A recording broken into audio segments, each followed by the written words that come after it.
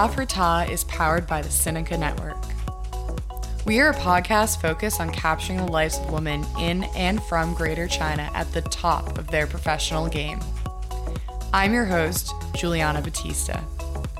Thank you to ta.for.ta.china and the Seneca Network team, especially co-producer Kaiser Kuo and Jason McRonald for editing. Welcome to ta.for.ta. Today we have Jamie Barys, the Chief Eating Officer of UnTour Food Tours that started in Shanghai and is now expanded to Beijing and is the city's top food tour providers. I think you'll do a better job of telling us your story. And I just wanted to hand this over to you, Jamie, to tell listeners a little bit about who you are and how you've gotten to where you are today. Well, thank you so much, first of all, for having me. I really appreciate it. As you said, my name is Jamie, and I'm originally from Chattanooga, Tennessee. And I moved to China for the first time in 2005 as a study abroad student. Absolutely fell in love with the city and especially the food, and went back to university to finish up my degree and moved out here a month after I graduated. I've been living in China full-time since 2007 and just absolutely love it here. So I have to ask you, what brought you back to China in 2007? Yeah, so I wasn't really sure what I wanted to do with my life when I was graduating from university, and I had studied Mandarin for the first time when I was in Beijing doing my study abroad, and then took it for 3 more semesters. So had a little bit of Mandarin under my belt when I moved out here. But yeah, I just thought, when am I going to get the chance to go live in a foreign country for a while and figure out what I want to do with my life, and instead of going to law school and going very deeply into debt, I came out here and just never left. And so your first city that you were living in was Shanghai. What was it like being in Shanghai when you came back in 2007? I actually first moved to Hangzhou and did a language immersion course, so that was great. And then I started working in PR when I moved back to Shanghai, which was a very interesting market to be in. That was my degree when I studied at university. I had also minored in applied physics and justice, so obviously my interests were kind of all over the place. And Shanghai was, in 2007, a completely different city than it is now. A lot more street food out and about, but it's always been a fun, fast-changing city, and that's what I love so much about it. So you had been to a few different cities in China, and then you were working in PR there, but it didn't seem like PR was your true passion when you moved to Shanghai, and I was hoping that you could tell us a little bit more about that. Yeah, so I have to say, the reason that I moved back to Shanghai, I think one of the major drivers for me was just how much I loved the food. So the best part of my day when I was working at the PR jobs was going out for lunch and just finding these little hole-in-the-wall vendors, or even back then it was a lot of street food vendors, and just getting to know the people who are making the food and learning about all the different ingredients. Food has always been a big thing for me. I'm originally from the South. We're feeders down there. So that was always my favorite part of being in Shanghai, or being in China in general, was just exploring the different food. That's so interesting. When you were exploring, did you know that this was going to be something that you'd want to make a career out of? Or was it just something that, as I think we'd mentioned, was something that you were drawn to? Oh no, it was definitely something I was just drawn to. It never really occurred to me to turn it into something that I could make a living out of. I basically had these little versions of routes that I have now for our food tour company that I created to help friends and family who are visiting, or friends of friends who would come through town, and I would show them some super local places that I had found during my explorations. And that was kind of the beginning of it, but it wasn't until someone suggested to me that I should make it an actual job that it actually occurred to me I could do that. And my business partner, who is also from the States but has lived in China for quite a long time, he had gone to business school and moved back to Shanghai, and when he got back, he came to me and said, I want to start a company in China, would you be interested? And I said, I actually have this idea that I've kind of been throwing around in my head. So that's how we started UnTour. It was very organic. I actually want to hear about that a little bit more. What was that conversation like? Where was this a friend? Was this a family member that said, hey, you should start a food tour company? And where did that conversation go from there? Yeah, well, in 2007, food tours as an industry was very much in its infancy. So when I came out here, that wasn't really even something I had thought of. And then in 2010, around when we initially started, I had been doing tours with a few friends of friends, and someone said, I did something similar to this in Istanbul. And so I looked it up and found out about this great company that was then called Istanbul Eats, is now called Culinary Backstreets. And I just loved the idea of it. And I've since gone on their tour, and it's amazing. But yeah, that was basically someone just suggested it to me more than me coming up with it myself. I didn't even know the industry existed. Right. So from what I understand, you weren't full-time for the first 2 years, and you were actually working at Shanghai Talks. Was there a reason that held you back from jumping in full-time right away? Was this idea that you always had in advance, that you wanted to test out the waters before you dove right in? I'm curious about this transition from your previous career to really building and growing UnTour Food Tours. Yeah, so we had our first tour on December 1st, 2010. And I did not go full-time with the company until the end of February 2012. So it was a little over 14 months. And the reason we did that is because initially we ran a private tour schedule, so kind of as and when people were in town. So it wasn't as regular as it is now with our public tour schedule. My business partner, Kyle, was doing translation work, so he also had a pretty freelance schedule. And working at a magazine, they're very easy on the hours. I mean, you'll work long hours, but if you want to come in at 11 a.m. or you leave a little bit early, so long as you're getting your writing in, then usually it's okay. And so for a while, it was actually kind of nice to have this side hustle that was bringing in money in addition to my editor position. But eventually it got too busy. And so I had to make a choice between staying at the magazine or going full-time with UnTour. And so both my business partner and I decided to do that in February 2012. So, Jamie, do you still write anymore? Not very much. I still do the occasional bit of food writing, but most of it is in the service of UnTour, something to promote the company more than just, freelance writing. Now, I have to ask you, what do you think clicked to boost the popularity of UnTour? You said it started primarily as more private tours. Do you think it was a slow build, or do you think it was a specific event that catapulted the company to where it is now? Yeah, I think it was a couple things. Moving over into a public tour schedule once we started to get enough traction in online reviews and people writing about us. And so switching to that obviously opened up a lot of opportunities for us, and people found us a lot more naturally that way. Also, it's much cheaper for people to book us as a public tour than a private tour. So that opened it up to people who couldn't maybe afford a private tour in the past. But I think the real big piece that we got was being in the New York Times, which really launched us. I remember going 1 month to the next month and just seeing the number of bookings and how quickly it shot up, and thinking, oh gosh, we're going to have to hire someone else to help us guide because me and Kyle are no longer enough. And what was the story behind that? Who found you from the New York Times? How did that even come about? That was an amazing coincidence. So we actually were recommended to the writer by two different people in completely different walks of life. One of them was the piano teacher of one of our close friends in Shanghai. He lived across the hall in Brooklyn from our friend's old piano teacher. And she had heard about us from our friend, and so she was like, oh, you're going to Shanghai, you should meet my former student and also go on this food tour. So that was amazing. But then the other people who told him about us were actually the Istanbul Eats Culinary Backstreets guys, and they had done a tour with him before, and we had met them at that point, and we're doing some cooperative things with them, and so they recommended us as well. So he thought, oh, I have to go, which was great. That is really great. And you're still doing things with Culinary Backstreets now, right? Yes. So I do a bit of writing for them, which is one of my favorite places that I do still get to write for. They also promote our tours on their website, but they specifically focus not on, brand new restaurants or anything that is, shiny and trendy or anything like that. It's more family-owned places, these small hole in the walls that don't necessarily get these media blitzes, but are incredibly important for the community and, some of the best food that you're ever going to have. So we really want to celebrate those people.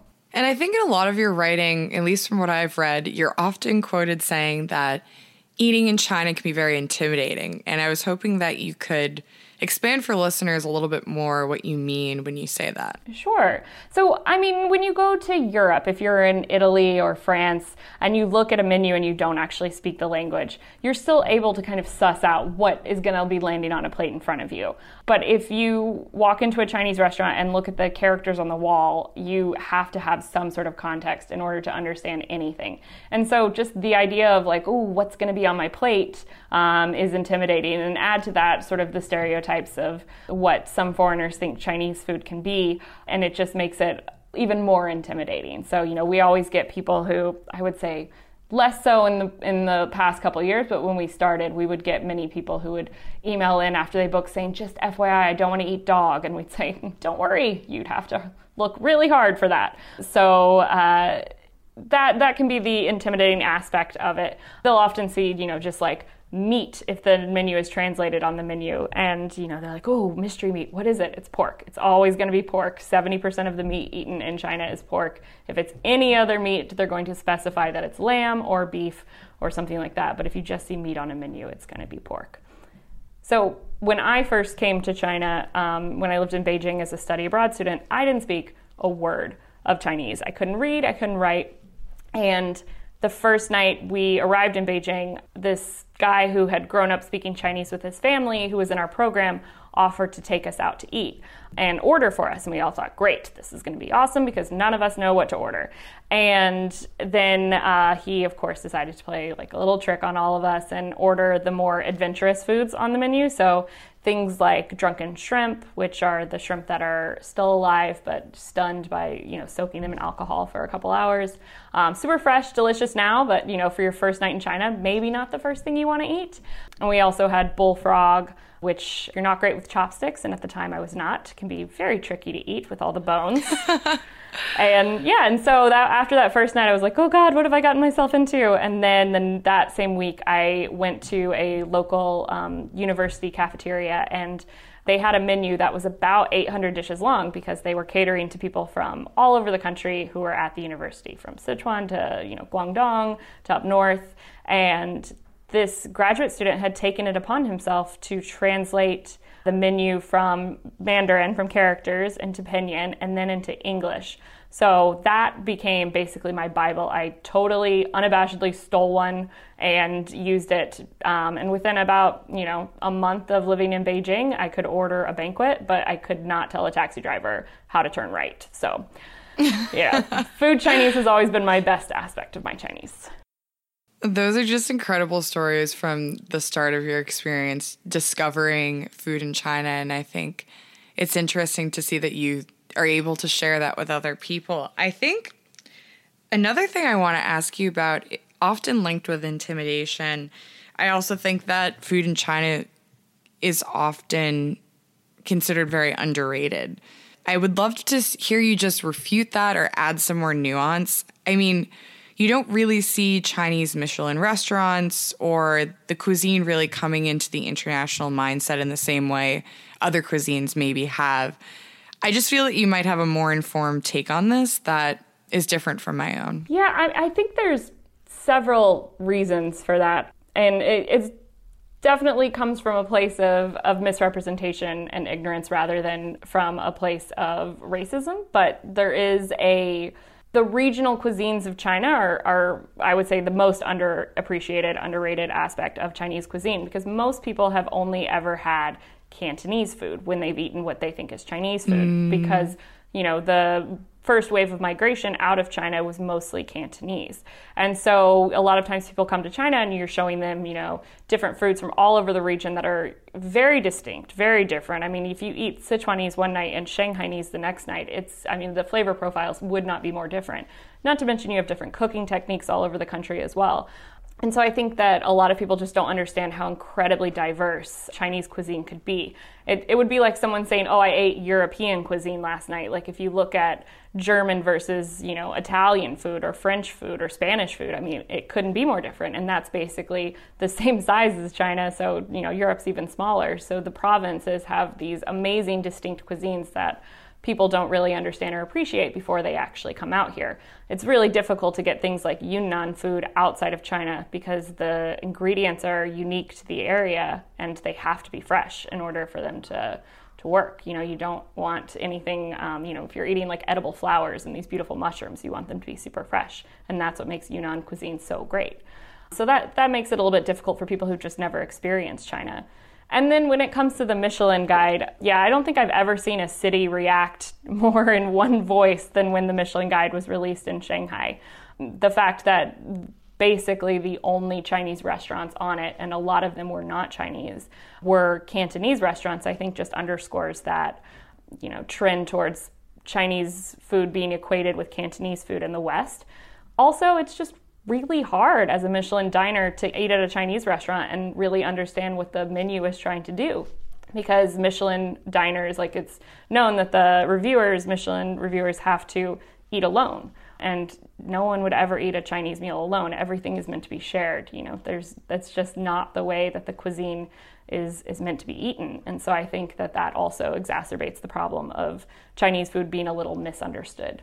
Well, isn't that the root of a lot of these high-end cuisines and restaurants, is that it is sometimes and often a riff on local flavors, local culture, the core of what makes a type of food the type of food that it is.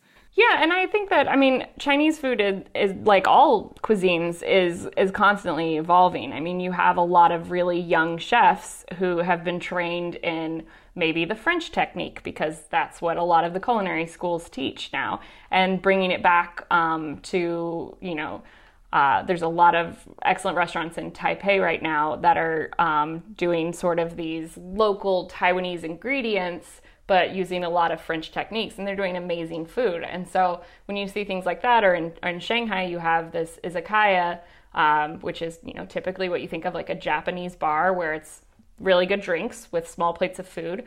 And there's one in Shanghai that's called Oha they call themselves like a Guizhou izakaya. So the flavors are very much from Guizhou, which is one of the poorest provinces in China and not really famous around the country for its food. But you go there and you have some of the smoked bacon and these bean dishes that are absolutely fantastic, and pair that with a cocktail, or a natural wine. So it's definitely evolving in a way that is changing the perspectives from both the chefs and the diners. Okay, I want to ask you some more questions about the nitty-gritty of running a food tour business in China. First of all, I know you said that the breakfast tour that you do was similar to something that you'd almost curated by accident with family and friends that were coming to visit Shanghai. But I know you have more than just the breakfast tour. When you first were conceiving these ideas, what was it like going out and trying to find these street vendors? What were their reactions? How did you even pitch these tours to them? Because, of course, they must be your partners. What was that like? Yeah, it's really funny. I go to these, food tour conferences all over the world, and I talk to people who are, telling me about how they go to the same places that have been open for like 6 generations in Madrid, or tapas bars like that, and I'm just like, oh, I'm so jealous. Shanghai and Beijing are both constantly changing. There's a lot of things that are up in the air when it comes to just locations of restaurants almost every month, and so that's always a struggle for us. But we, for example, had a tour, our Night Eats tour in Shanghai was in the Laoximen area, and that whole neighborhood has just been getting razed over the past year. So we knew that was coming. We could see the construction creeping in, and so we had to start finding new places that weren't in that neighborhood. So that was actually a really hard move for us because we had been in that neighborhood for over 7 years. We had to leave our vendors who we'd been working with for such a long time. And these are people who, we got to know their family, they got to know ours.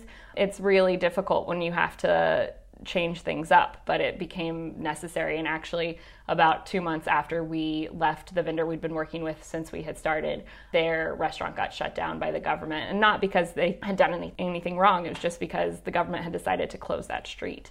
So that can be, a frustrating experience, but it also helps us find new places and keeps things fresh for us. So, going out and having to do tastings of restaurants is one of the most fun parts of the job. I mean, that being said, not all the places we go to are good. And when we're doing testing, we'll often go to like 5 restaurants for lunch and 5 restaurants for dinner. And typically what we'll do is we'll take the food to go so we don't offend anyone.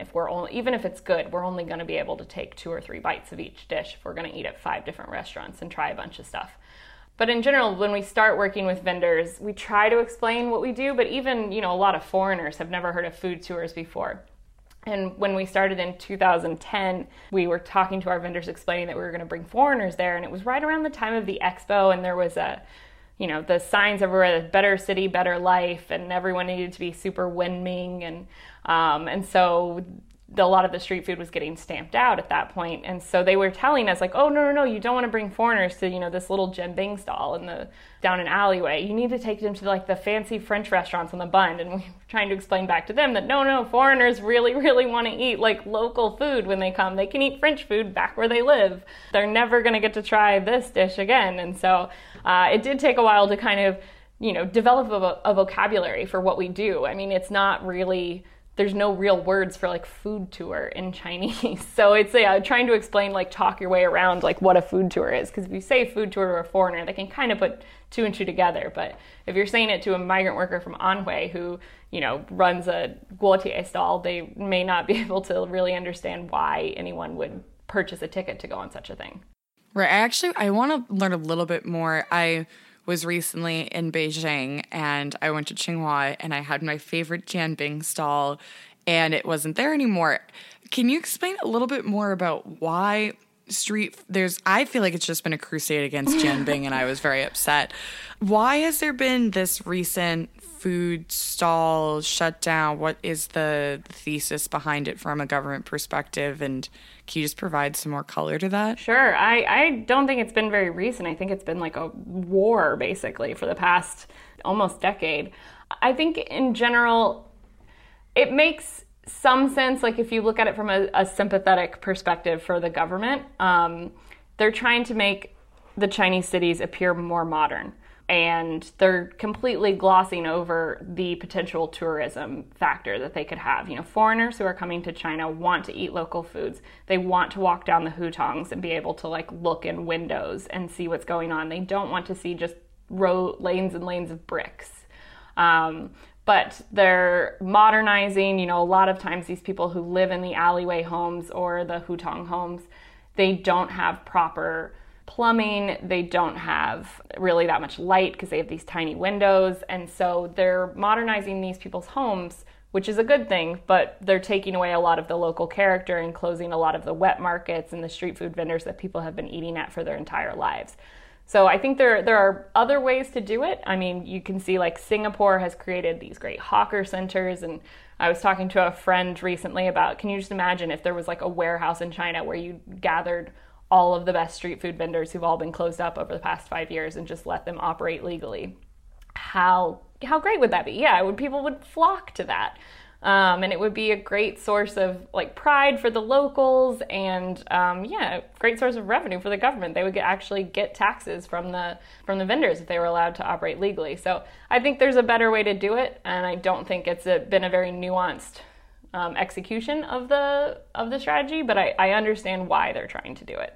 And you were also talking about some of the families that you met over the course of the time that you've been doing tours and how they met your family and you met theirs. Is there any vendors that have stuck out particularly to you, either their stories or the ways that you've interacted with them? Back when we had our night eats tour over in Laoximen in Shanghai, there was this really lovely woman who sold bing. She had like a Tongyou bing and Zhang bing. She had a whole variety of different types of like savory pancakes. And it was down a street food lane that was called Sipai Lo Lu.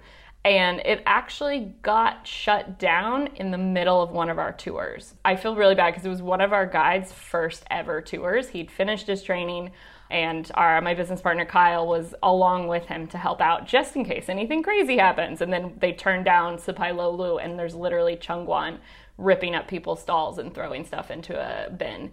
It was crazy.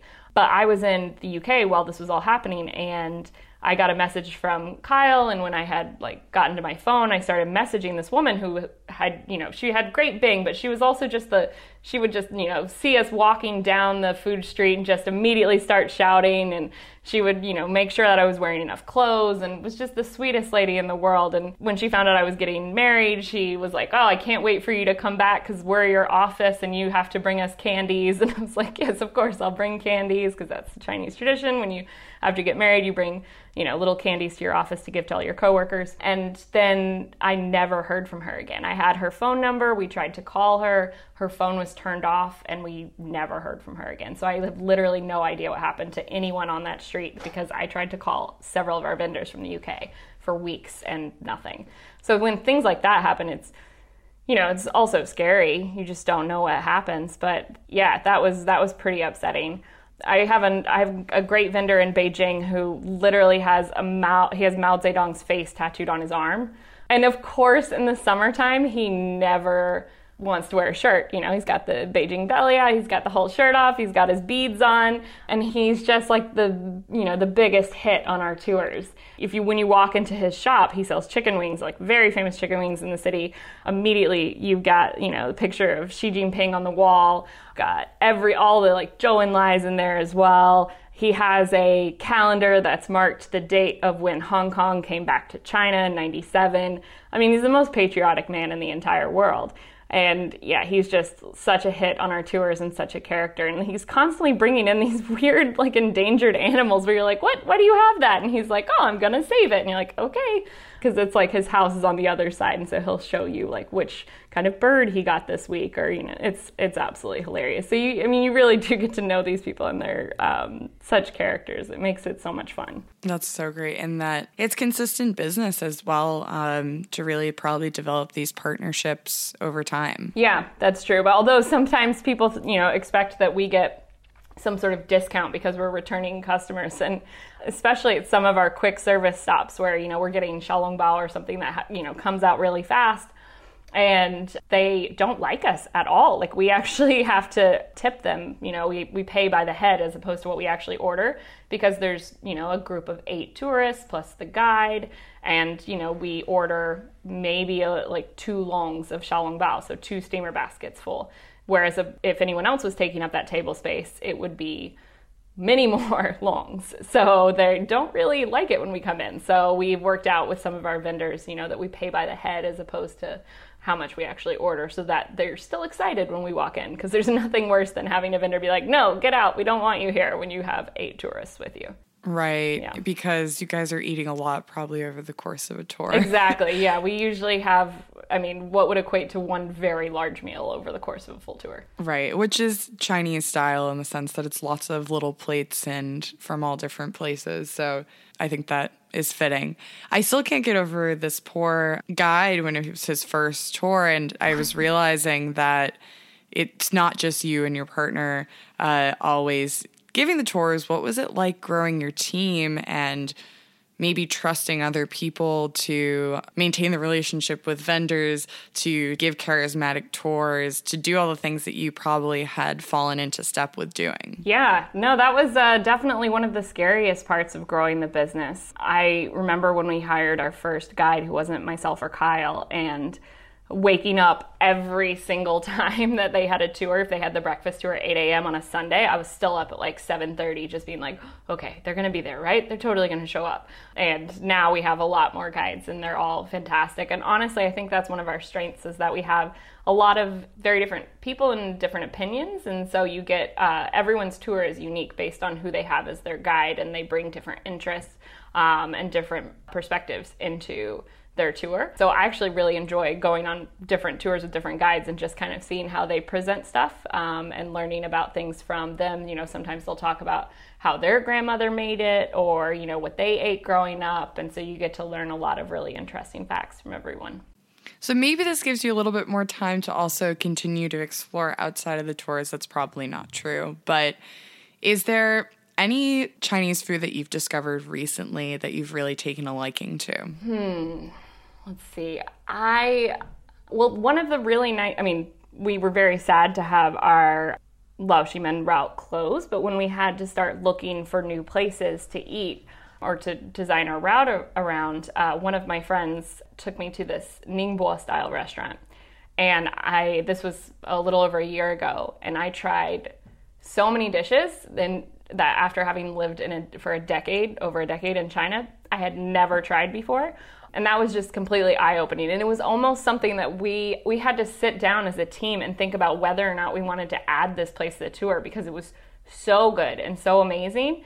But we were trying to figure out if that was because our perspectives were that we've tried food from all over China, and this place, like when you walk in, it looks like they've been there for years and years, and their sign is still a paper sign. Like, they have not invested any money in the decor. They recently renovated, which we always tell people on tours because they're like, wait, this is a recent renovation. They used floor tile for the wall tile because it was cheaper. They do not put any money into the environment. It all goes directly into the food. But when you try their dishes, it's like nothing you've ever tried before in China. So they do like a huangyu taitiao, which is like a yellow croaker that's like battered and fried.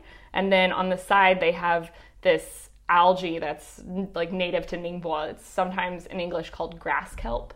And they deep fry that as well. And it's like a savory cotton candy. It's delicious. Like, I'm not a seaweed person. That's one food that I really never got on board with. And I love this stuff. And then like super thinly sliced bamboo that's fried up with duck breast ham and ginkgos and dried scallops, and just these flavors that you've maybe had separately but never together in a dish. And yeah, it was really, really excellent. So that was a revelation that we were like, okay, I think that travelers will also get how special and how unique this restaurant is, and they totally have. People are like, oh, this is really interesting and very different from what they expect, Chinese food to look like. I'm smiling and salivating on the other side of this mic right now. I could hear you talk about this all day. Do you also think, and I believe this myself, is that you can really understand more and have more insight into a culture that's not your own through the culinary habits and practices? Have you noticed anything from your guests on your tours that they learn about China by learning through the food?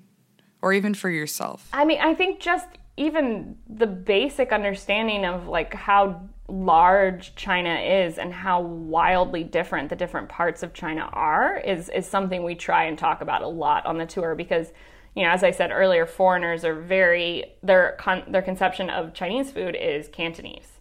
And that's what like most of the Chinatowns around the world are. There's starting to be a little bit more of an influx of Mandarin, and but most of it is Cantonese. And so we try and bring out the different flavors of the different parts of China and explain like, well, in this part they're actually halal, so they don't eat pork, but 70% of the rest of the meat in China is all pork. And so you have, in the deep south, they're more rice-based. In the north, you have more noodles and things like that. And when you start to explain how very different the regional cuisine is, people really start to think, wow, this is not what I expected at all about Chinese food. And in general, I mean, as someone who was born and raised in Tennessee, I grew up with a lot of, whenever I would leave Tennessee and people would ask things like, oh, like, do you wear shoes? And, like, where are your overalls? And things like that. And why don't you speak with a Southern accent? And I think there's a lot of that misconception when it comes to traveling to China still present in Westerners today, where people are like, ooh, can you make sure I don't eat dog tonight? And you're like, yep, you're fine. You'd actually have to look really hard for it if you wanted to, and there's always someone making like the snide comment about like, ooh, what is that? Like what kind of meat is this? And, it's actually, a 5,000-year-old cuisine that has a lot of refinement and is incredibly diverse. And so when you start to dig into that history, it makes people really understand how long China has been around and how the culture goes back so much further than most other cultures. And, it's definitely a window into what China is. And I have to ask this as well. Do you think that there is a specific or unique relationship between women and food in China in the way that in other cultures there may be an inextricable link, or that I'm just curious if you have any thoughts on that. I think that's interesting thing to think about. I mean, you have a lot of Confucian values that kind of separate cooking people in the kitchen from they don't really, Confucian values don't really approve of people using knives and things like that. So it would be even worse for a woman to handle a knife. And those sort of things, trickle down over centuries and millennia and definitely cause rifts. It's very rare that you see a woman in a Chinese commercial kitchen. And a lot of that is just to do with the physicality of the job. I have done cooking classes. I've worked like a day in a Chinese restaurant just to see how it goes. How did it go? And not well. What happened? Well, yeah, it was a really interesting opportunity, and they invited me in when it was going to be slow, and you have those lineup of woks with the real fire, and there's just like you have your spoon, and that's your cooking utensil. Everything is already your mise en place is all set up. You have everything chopped. You have all the sauces ready, and you just use that ladle really to pick up which sauces you need to throw in the wok when you're wok frying stuff. But you have to pick up the commercial size wok with one hand and do sort of this backwards flip motion to cause the food to fly up and to mix. And then you're using your other hand with the ladle, and the wok itself is already going to weigh 10 kilos without any food in it because it's a commercial size wok. And so trying to pick that up with one hand and start to flip it when it's full of vegetables that are heavy, you realize it's really, really tough. And you see chefs often have these sort of strong arms, strong shoulders in Chinese kitchens. And, you see guys pulling noodles and you think, oh, that doesn't look that hard. And then you give it a go. And the actual noodle pulling when you're making it into strands is doable. It's learnable in a day. You're not going to make them perfectly exactly the same length or not length, but the width rather. But it's the part where you have to stretch the dough and manipulate it and get the glutens to line up. And it is so hard. It is really difficult, and you have to have incredible shoulder strength.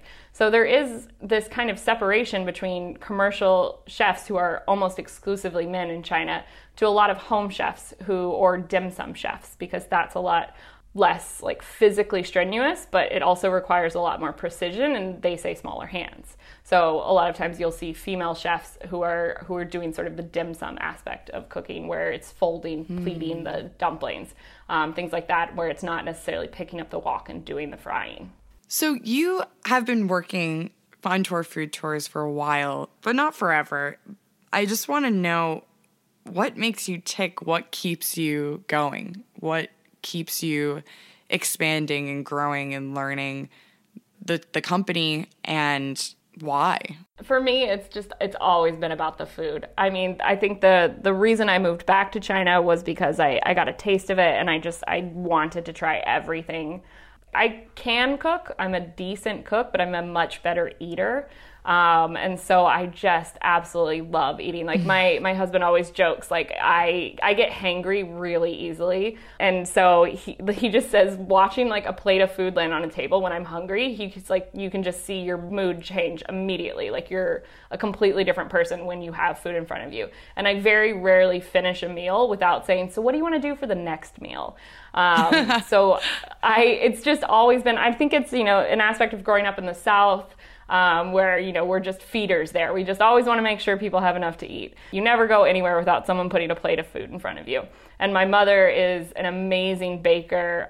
So I kind of grew up with this aspect of this hospitality, the Southern hospitality with the food, but also my mom baking these amazing breads. And she makes this cracked wheat bread that everyone in my neighborhood and my church and everything like that referred to as Sarah bread.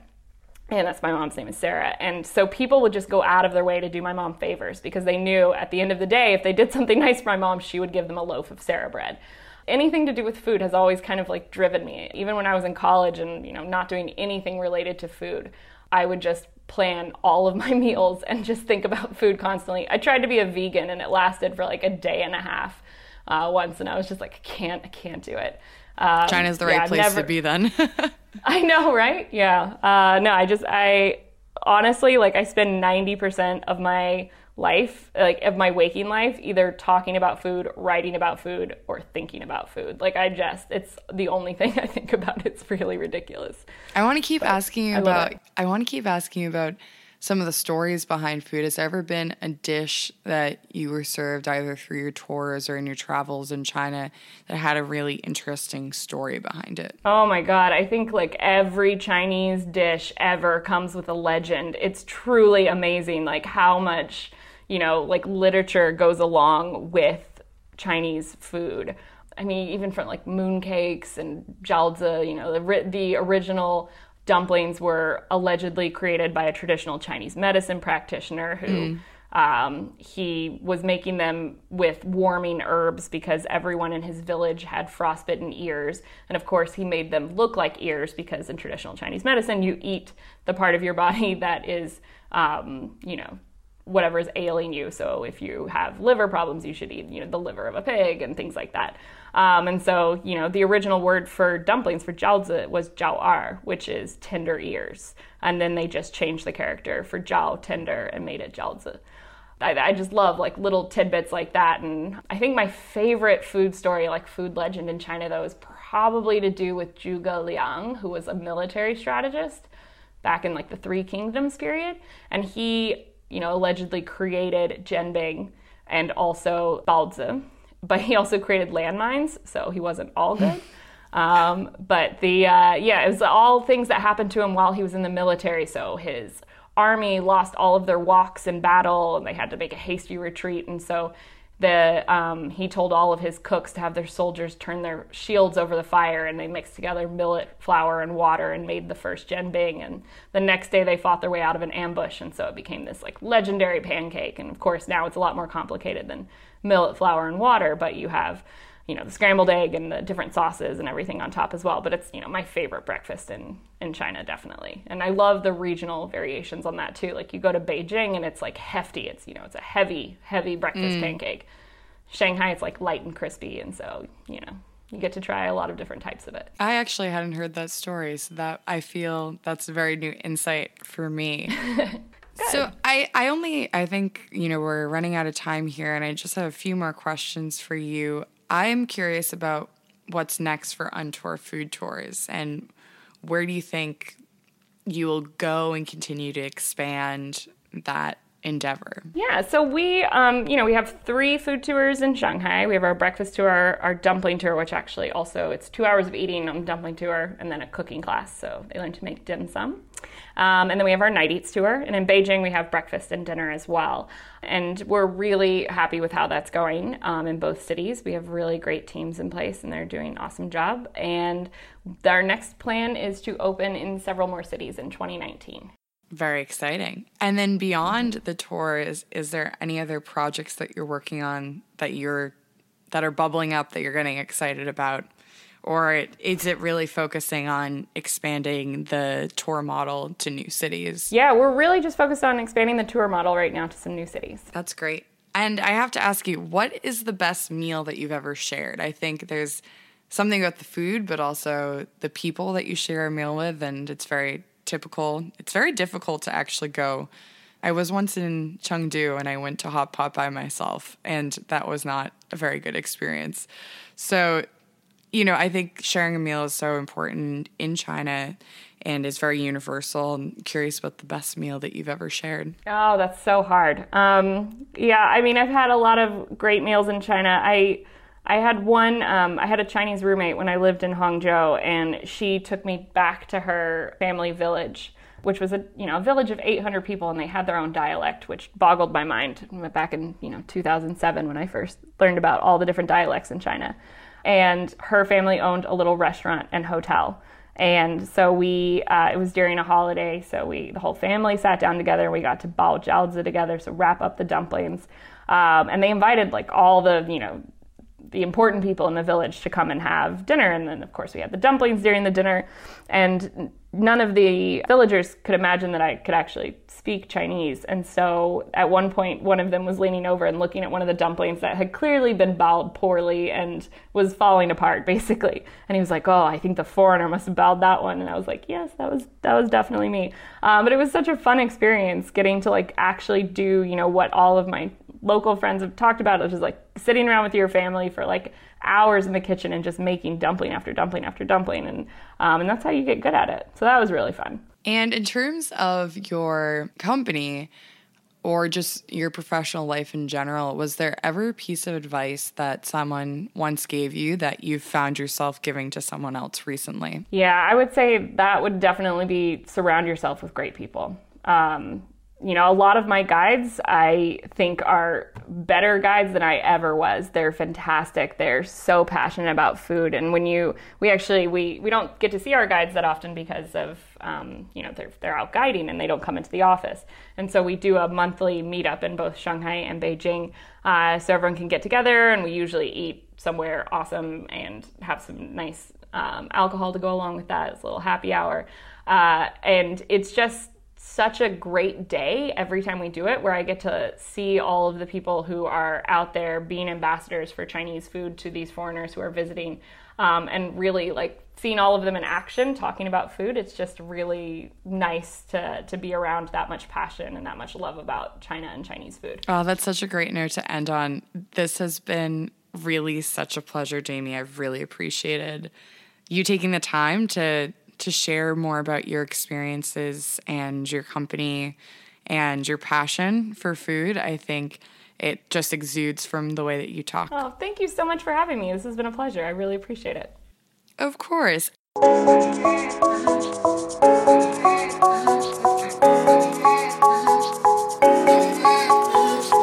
And that's everything for this time. ta.for.ta is a proud member of the Sinica Network. Many thanks to Kaiser, Jason, and the rest of the team at ta.for.ta.china and Sinica. Our team can be reached at ta.for.ta.china@gmail.com.